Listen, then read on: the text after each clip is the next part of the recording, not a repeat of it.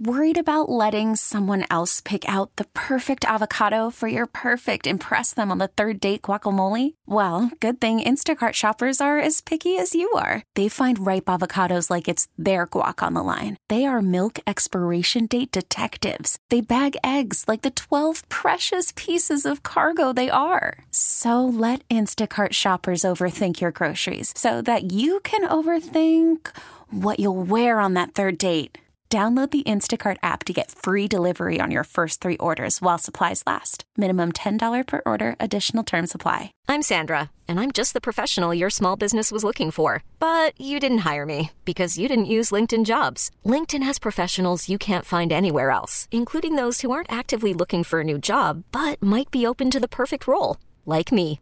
In a given month, over 70% of LinkedIn users don't visit other leading job sites. So if you're not looking on LinkedIn, you'll miss out on great candidates like Sandra. Start hiring professionals like a professional. Post your free job on linkedin.com/recommend today.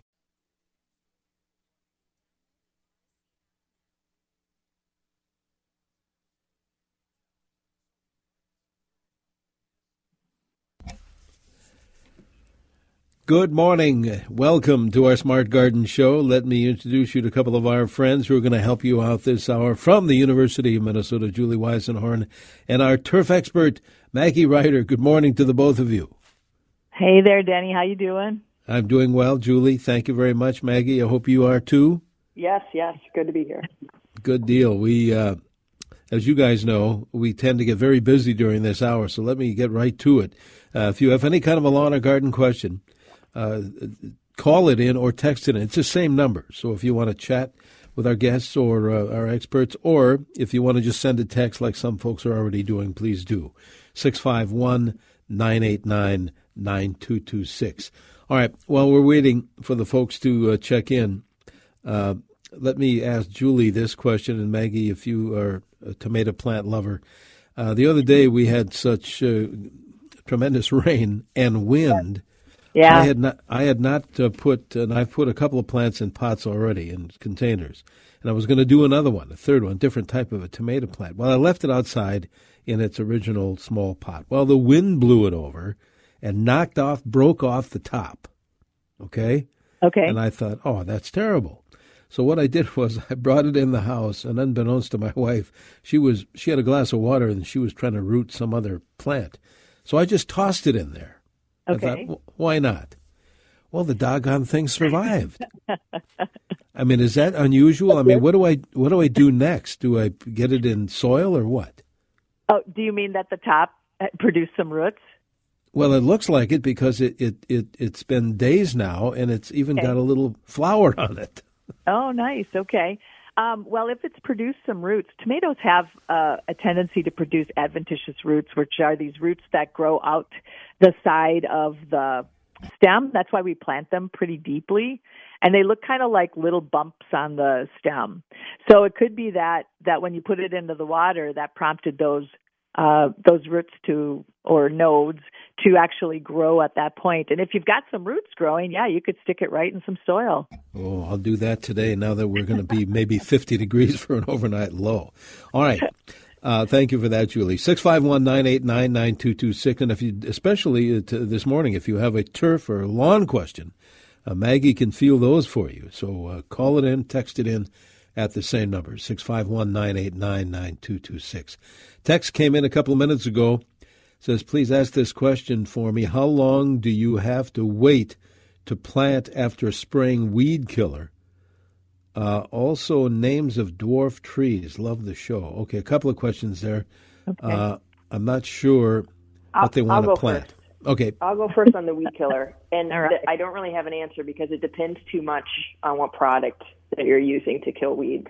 So I would just say direct you to look at the label and read that carefully. It will say, do not seed within 1 day after application. It might say do not seed within 1 month or something like that. But you have to read the label because different weed killers have a lot of different sort of residual effects in the soil. Okay. Awesome. And I'm not sure. Do you have names of dwarf trees? I don't, but what I would recommend is taking a visit to the Arboretum And go, first of all, to the Conifer collection, which is right behind the Snyder Building. And there's a lot of dwarf evergreens that you can see there. And as far as small deciduous trees, you could utilize our Plant Elements of Design plant selection database. It's on our extension yard and garden page, and it's under the landscaping section.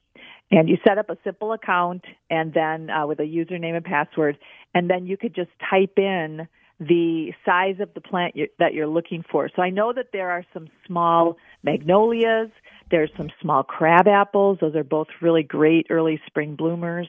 But if you're looking for those evergreens, just visit the Arboretum and take a look at that conifer collection. It's tremendous. It's really cool, really, really interesting plants.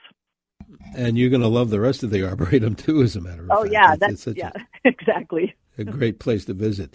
Let's go back to the phones. I think John is first up here calling from Golden Valley. John, you're on with Julie and Maggie. Good morning. I have two amaryllis plants. They're in two separate pots, and I've had them probably for 10 to 12 years, and they blossom every year. This year they didn't blossom. There's foliage on there, but there's no blossom. And I was wondering, do I need to replant these? And I heard someplace that I should take the leaves off. Well, right now those plants are growing as house plants, or they can now go outside. Now that we're past this crazy cold night, these nights that we've been having, and it should be in the 50s, it looks like 50s or so in the evening. You can bring those amaryllis outside and first put them in the shade, and then just little by little move them a little bit more into a sunnier location. You just want to get them acclimated to the sunshine. If you put them right in the sun, the leaves will burn. Leave the leaves on the plant. Those are actually going to photosynthesize and add energy back into that big fat bulb.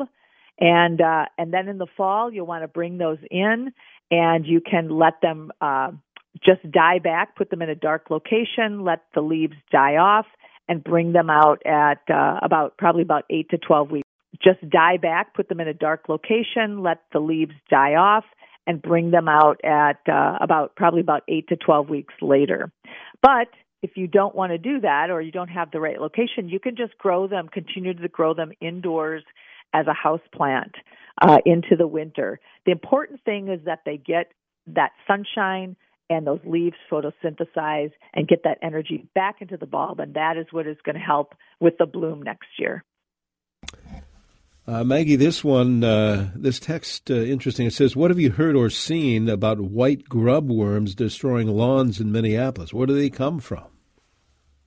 So the grubs are like the larval stage of Japanese beetles or June beetles, mostly around here. And yeah, we've seen, so the damage is often really bad in the springtime, and people kind of see that and get really upset. And, but 2 months ago was not the time to be doing anything about applying any products, to prevent the grubs or kill the grubs, because they're too big. But we are just getting into the right time for grub treatment. So let me say a little bit more about this. So in the next week, before July 1st, is the time to apply grub prevention products. So it's okay to do that now. If you have already in the last couple of weeks, that's all right, but the optimal time is probably within the next week, up to the third week of June or before July 1st at least. All right, very good. Let's take a quick break. Invite our listeners to join in on the Smart Garden Show, 651-989-9226 for either your text message or a phone call. That'll get you there. 651-989-9226. Back with more Smart Garden. 49 degrees now in the Twin Cities, heading for around 65 here on News Talk 830 WCCO.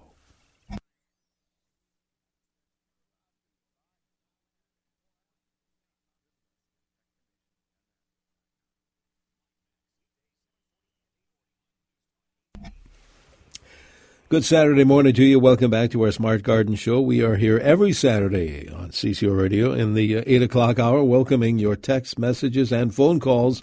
This morning, for Julie Weisenhorn and Maggie Reiter from the University of Minnesota, we have perfect brain power here for both lawn and garden questions. So, not that we don't use it. I don't know about that, but well, okay. I do. We have tons of calls and text messages. Tell you what, let's do. Let me grab this text, and then we'll grab a phone call. This one is about an older peony, several flower buds, but last 2 years has not bloomed.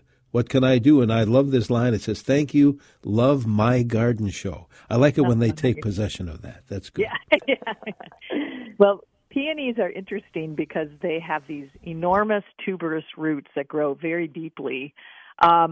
Usually when a peony hasn't bloomed, it's because somebody has moved that peony and planted it too deeply. They're kind of fussy. They need to be planted at about 1.5 inches below the soil surface. So my first question to this person would be, have you moved this plant lately? And if you did you plant it a little bit deeper than it should be? If that's the case, you could lift the plant, meaning that you take a garden fork and you carefully raise that plant up until that the base of the plant, the crown, is just about 1.5 inches below the soil surface.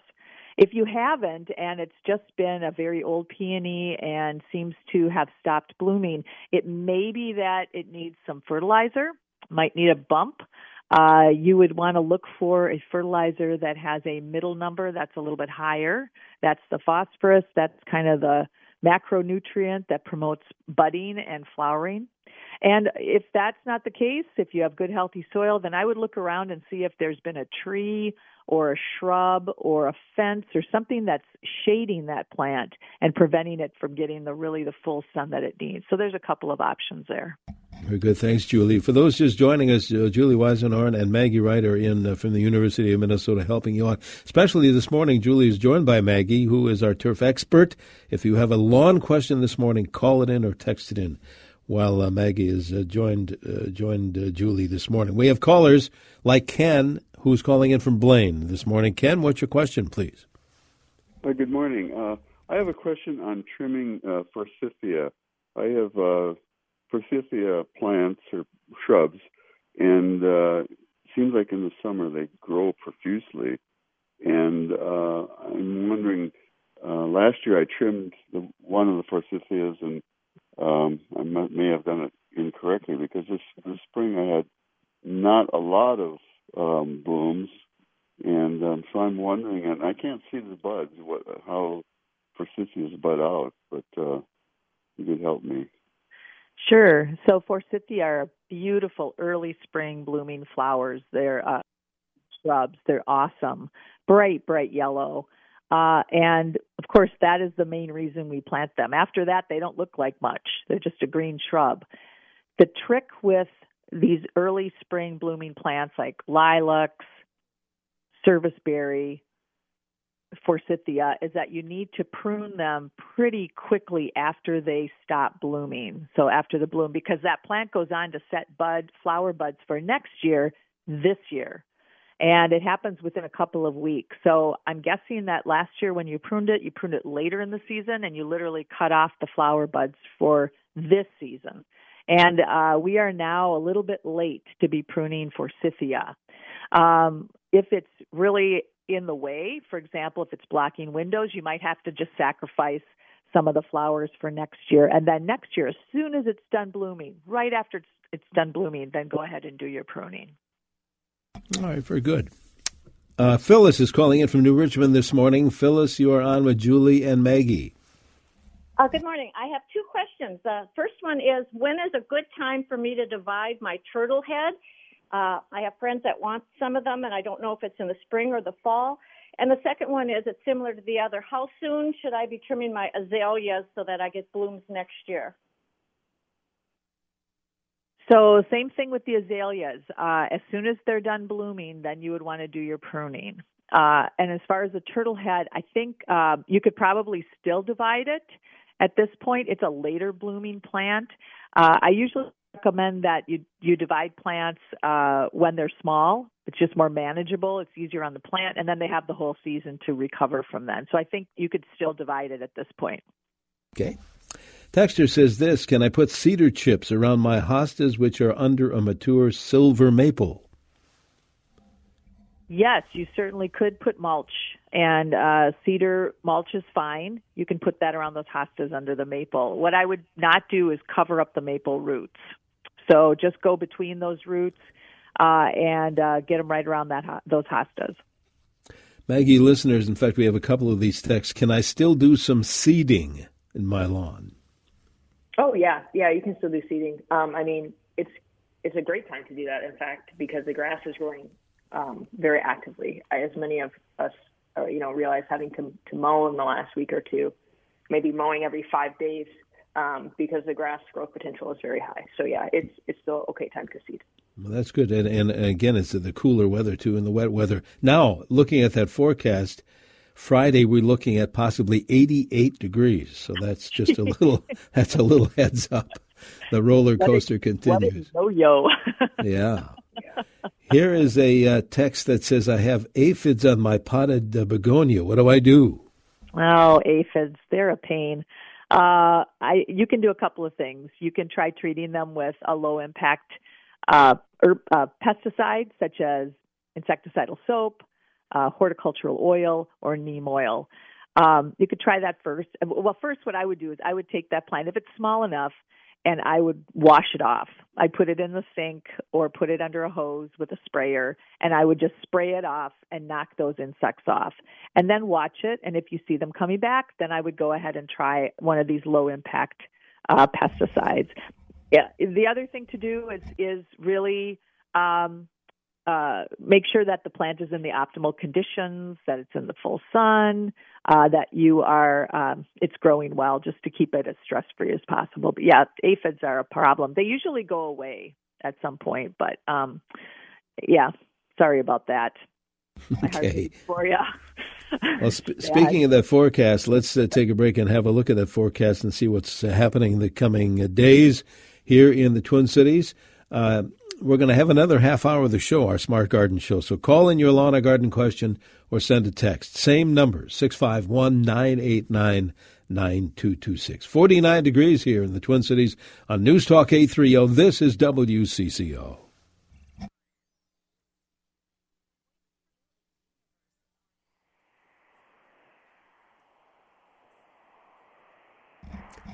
Hey, good morning. Welcome back to CCO Smart Garden Show here every Saturday in the 8 o'clock hour. This morning, Julie Weisenhorn and Maggie Ryder from the University of Minnesota helping you out answering those lawn and garden questions. Oh, and boy, do we have many.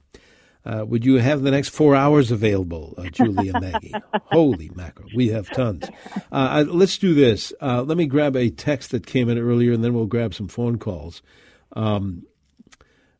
When this is a silver maple question, when can this texter trim that silver maple? When do you think? You could trim it almost any time now. The only timing that we recommend about maples is in the spring when the sap is running. They will bleed, but now it should be fine. So, yeah, go ahead and trim away. Okay. Hi from West Bloomington. This texter says, I'm seeing a lot of dragonflies in my yard this year. I hope that's a good thing. Is it? Sure. Absolutely. Yeah. Eat those mosquitoes. Yep, that's great. Good sign of a healthy ecosystem. This listener planted a lily of the valley expecting them greatly to expand, but they have not. It's been 3 years. What do you think? Wow, that's pretty amazing. That plant is a mover and a shaker in the garden, so to speak. I think just be patient. You may want to add a little bit of compost to that area. There's probably people listening who said, boy, I wish that was the case in my garden. I have a lot of lily of the valley and have to just pull it out. But I think just be patient. Okay, very good. Back to the phones we go. Chris is calling from Montgomery. Chris, you're on with Julie and Maggie this morning. Hi. Morning. We have a magnolia tree that was planted in 2003. Last year in the summer, we noticed that we couldn't, see through the tree. Or we could see through the tree, where otherwise it was always so thick with leaves, and then we noticed some dead branches. So in mid-August, we put on a feed and protect solution. It's said to do that like once a year. So we did that, and then in the fall, the leaves dropped as normal, and they looked fine. Over the winter, the buds set, and we thought, oh, good, we're going to have good flowering. and the buds were there. You could see the little bit of the white at the tip of the bud, never opened, not a flower. And then it didn't leaf out. We have no leaves on the tree. And it doesn't look dead. There's like new branches sprouting out, at the bottom of the trunk. Is there something we can do now? It sounds so the new branches are sprouting at the bottom of the trunk, which makes me wonder if the rest of the tree died. Oh. That it's really only alive down at the base. That the top of that magnolia did not survive the winter, but because we had snow cover, the bottom part of the tree did. We sometimes see this in forsythia when the buds are not hardy, and they don't make it in the particular cultivar, and they don't make it through the winter. You'll see flowering at the base of the shrub, but not any flowering at the top of the plant. And I'm guessing that might be what happened. So the whole tree isn't dead, but there's something about that cultivar, and I'm not sure what it is, that it is not hardy, or those buds did not make it through the winter. So that is my guess on that one. If you know the cultivar, if it's a relatively new plant, then I would contact wherever you bought it, and I would talk to them about their plant warranty. A lot of garden centers have a plant warranty, and see if perhaps it's not as hardy as some other cultivars of magnolia, and you might see if you can exchange it for another plant. All right. Here's a text that said, "Good morning. I used Quick Seed to repair patches on lawn, and it's coming in nicely. Is it true that it isn't a good grass that will come back every year?" I think I know what they mean by that. Yeah. So this Quick Fix, is that just an annual? Well, not necessarily an annual, but you're going to have to look at the label again. I said this earlier. The label on the product of that seed mixture, and it will say what species of grass seed is in there. And if it has a lot of perennial ryegrass or annual ryegrass or Italian ryegrass, any of these ryegrasses, those are often included in these quick patch and repair mixes because they germinate very quickly. And like you said, they look great for about a month or 2 months after you seeded it. But the grasses are not very winter hardy, so they'll often die every winter here in Minnesota. And then you're back to the same, square one again in the next springtime. Okay. So maybe that's not the case. You have to look at the label again on the seed bag. Grasses that would be better choices or that will be more winter hardy are fine fescues, tall fescue, even Kentucky bluegrass. The hang up is that those, if you get those, they take a little bit longer to germinate, and they take a little more care to get them properly established from seed. So there's a bit of a trade-off, but it's more of a, it will pay dividends in the long term. Okay, very good.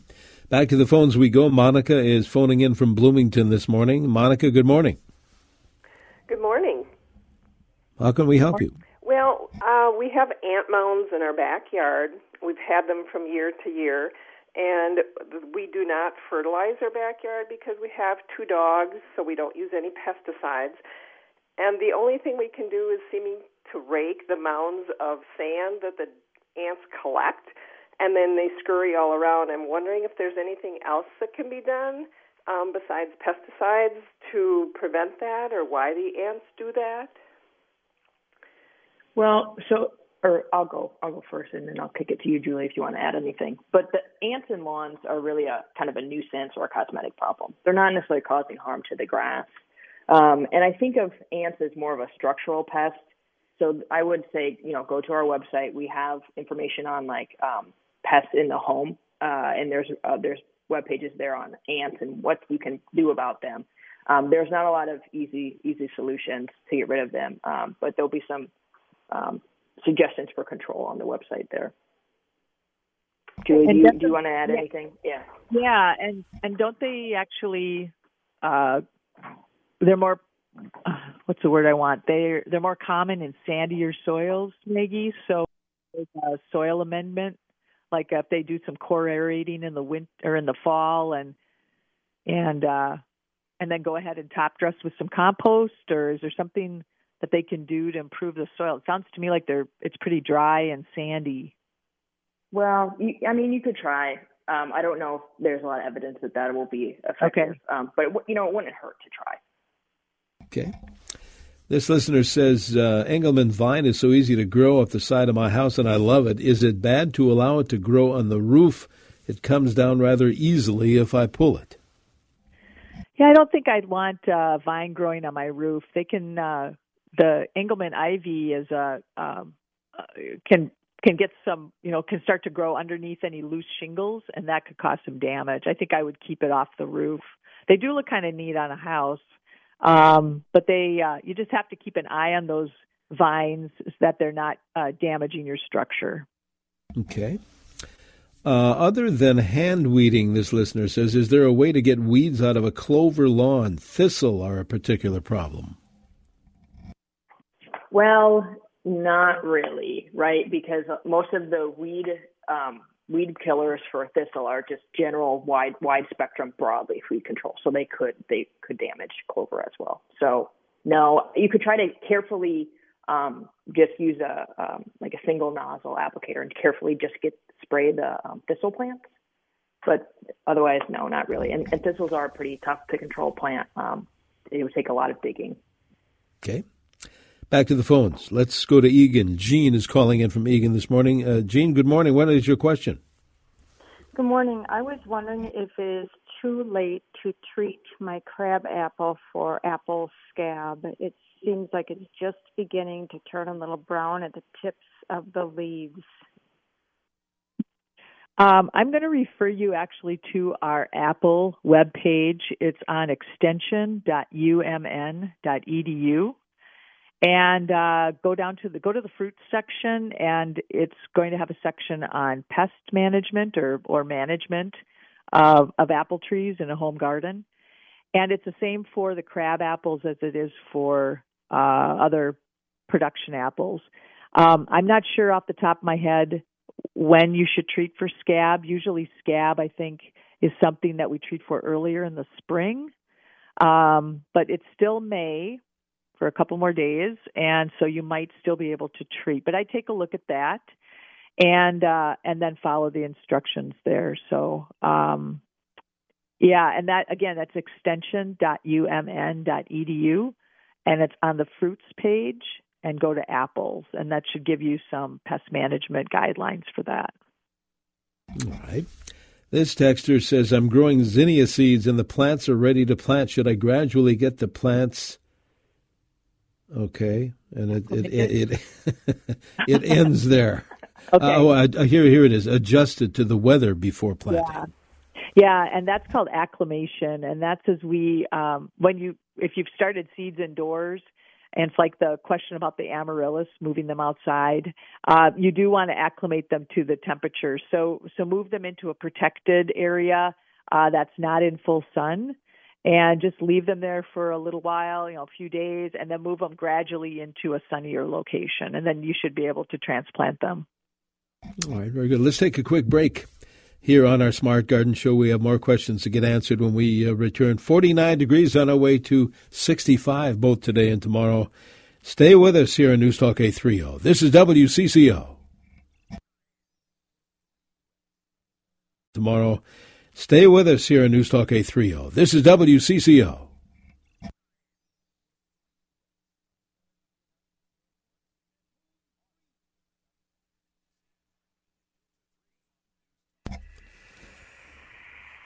Hi, good morning. Welcome back to our Smart Garden Show here on CCO every Saturday in the 8 o'clock hour, answering your lawn and garden questions. Julie Weisenhorn, Maggie Ryder from the U of M helping us out this morning. Julie and Maggie, a lot of questions lately coming in here to CCO about dog spots in lawns, what to do about those dead areas. What can you do? Tell us.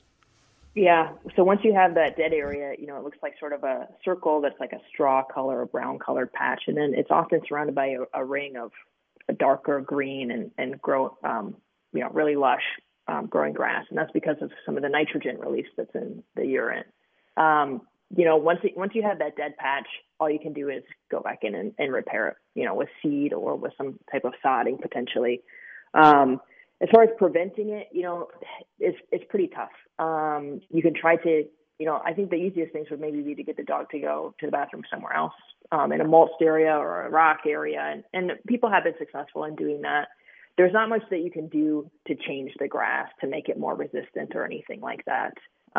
Or the other thing I tell people too is every time the dog goes to the bathroom, follow it up with like a hose to try to dilute that area. Mm-hmm. Okay. Yeah, that's a tough one. There's nothing you can feed your dogs that changes that either.